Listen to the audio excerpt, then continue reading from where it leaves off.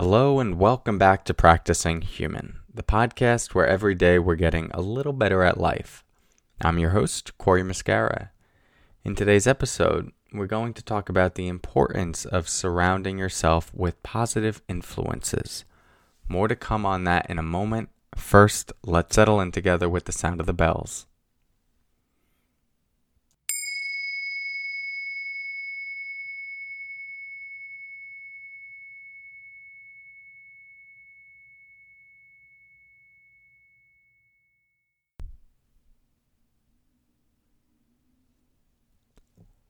So, the other day, I wrote a post on Twitter and Instagram. And by the way, if you're not following me on Twitter and Instagram, I encourage it because I put a lot of teachings there.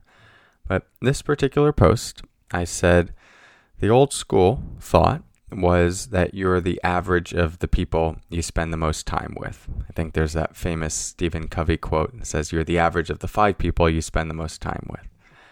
And then I said the new school way of thinking is you're the average of the people you most see in your news feed. And I acknowledge that this is, of course, an overly simplistic view, but it's worth evaluating whose ideas you surround yourself with, because a lot of this does influence how you think, how you relate to the world, and what you believe. And it's less about the people themselves. It's not like you're becoming the average of those people, but more about the ideas and the content that they're sharing.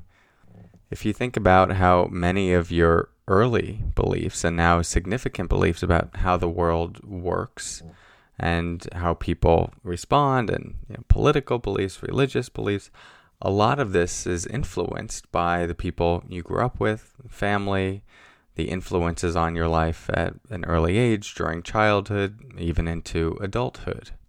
And while you are an autonomous human being and you can make your own decisions and create your own beliefs and think critically about certain things, and that is hugely encouraged always, it would be naive not to recognize that the thoughts, the ideas, the narratives that we're seeing on a regular basis are not also influencing the thoughts that are arising in our own mind that we perceive as our own beliefs.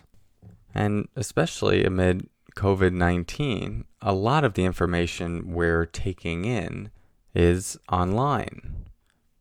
It's what is moving through your newsfeed. And so this episode is really an invitation to take a look at what are the ideas, the people that you're most surrounding yourself with. Who are the influencers you follow? Who are the friends whose posts you most read? Are the recreational accounts you follow more about silly videos, or are they educational? And don't worry, I follow the silly video accounts as well. All of this is just worth having an honest conversation with yourself about, asking, how is this serving me? And are the ideas that I'm seeing challenging me to think differently, to expand my mind, to grow, to develop, to hold more complexity? Are the ideas I'm seeing reinforcing what I already believe? Do they feel comfortable for that reason?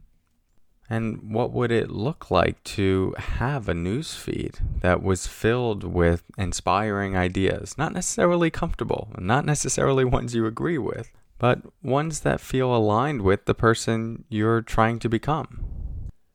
If you want to go deeper into this, I do an in-depth exploration of how to develop a news feed and a technology that sparks joy for you, specifically with your smartphone, in my book. So you can, if you already have the book, you can turn to the final chapter. The book is Stop Missing Your Life. If you want to pick it up, it might be worth reviewing that chapter. We talk about how to develop a very healthy relationship to your technology, and specifically how to cultivate a newsfeed that can spark joy and challenge you. But at the very least, as you're going through your social media today, or all the different ways that you get information, just really bring more awareness to what are the ideas that are most showing up for me, and do they feel aligned with the person I am trying to become? Given that we do spend so much time on our devices and often on social media, it is an amazing opportunity to flood your mind with new ideas, positive ideas, sometimes negative ideas that challenge you to think differently or have compassion for more people. It all becomes the platform for doing this work of practicing human. And you can really curate that experience for yourself based on who you follow and who you're friends with on these platforms.